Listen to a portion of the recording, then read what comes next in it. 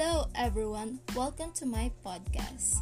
My name is Rosanjoy Eliado from STI Pasay EDSA, and you are here to listen about what I have learned in our subject RIZAL's life and works during our finals. I've learned that the term Filipino, according to some historians, was based on the interactions and correspondences of the Ilustrados.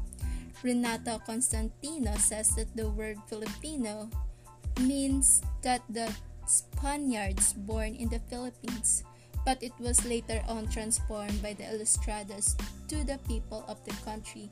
But William Henry Scott had a different opinion on this matter.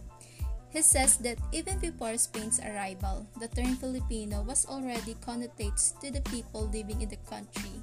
But according to some historians, Edgar Wickberg, he says that the Filipino came from mestizos. To identify themselves separates from the mainland Chinese, but it was later on sidetracked to emphasize the development of the term Indio into a Filipino. While our national hero, Jose Rizal, he relies on the principle of science to trace the ancient past of the Filipinos, but he initially disregarded the cultural minorities as inclusive in the national identity. While speaking of cultural minorities, I've also learned that there are two classifications of Malays. The first one was the Prime Malayans, and the second one was the Advanced Malayans. The Prime Malayans is the first wave of Malays who settled here in the Philippines and mixed in the new territory. Example of these are the Igorots, Ifugaos, Apayaos, Sambals, and many more.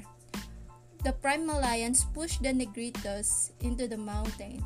Speaking of Negritos, I've learned that Antonio de Morga described our native Negritos as savages and barbarians. Before they're implying that the Negritos are not Filipinos, and Rizal doesn't have any comment with that. I don't know why, but back to the topic. The second one was the Advanced Malayans. They are the second wave of migrating Malays who settled here in the Philippines, and they were known to be more civilized and more advanced than the Prime Malayans. They are the ancestors of Tagalogs, Pampangueños, Visayans, Bicolanos, Ilocanos, Pangasinis, and Cagayano's. They also pushed the Prime Malayans to the mountain, just like what they did on our native Negritos. I've also learned that that our national hero Jose Rizal was not proclaimed as officially as our national hero. Although at a young age we thought that they are taught that Rizal is our national hero, but according to NCAA or National Commission for Culture and Arts, Rizal was not explicitly proclaimed as our national hero.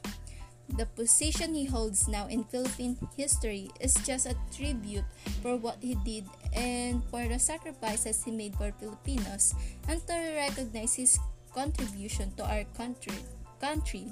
And I have just learned that aside from Rizal, Andres Bonifacio was also implied as our national hero, whose birthday is on November 30, that has been declared as our national holiday.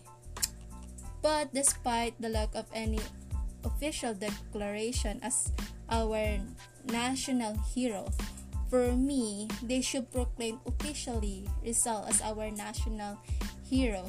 Although Jose Rizal is not perfect, he also committed mistakes and lapses in judgment. But what sets him apart from the rest is his intense passion for seeing his fellow men live in equal standing with the foreigners and with each other. He also represents his patriotism in his action more than words. It is evident from his friends, from his family he kept safe, and to the people he served until his untimely death. For me, Rizal is a role model for all of us. Again, Rizal wasn't perfect. He was just like the rest of us, flawed, flawed and prone to make wrong decisions. That's why we have to remind ourselves to analyze the person who we want to be and pick up the best traits they have and learn from their flaws for you to be better than your role model.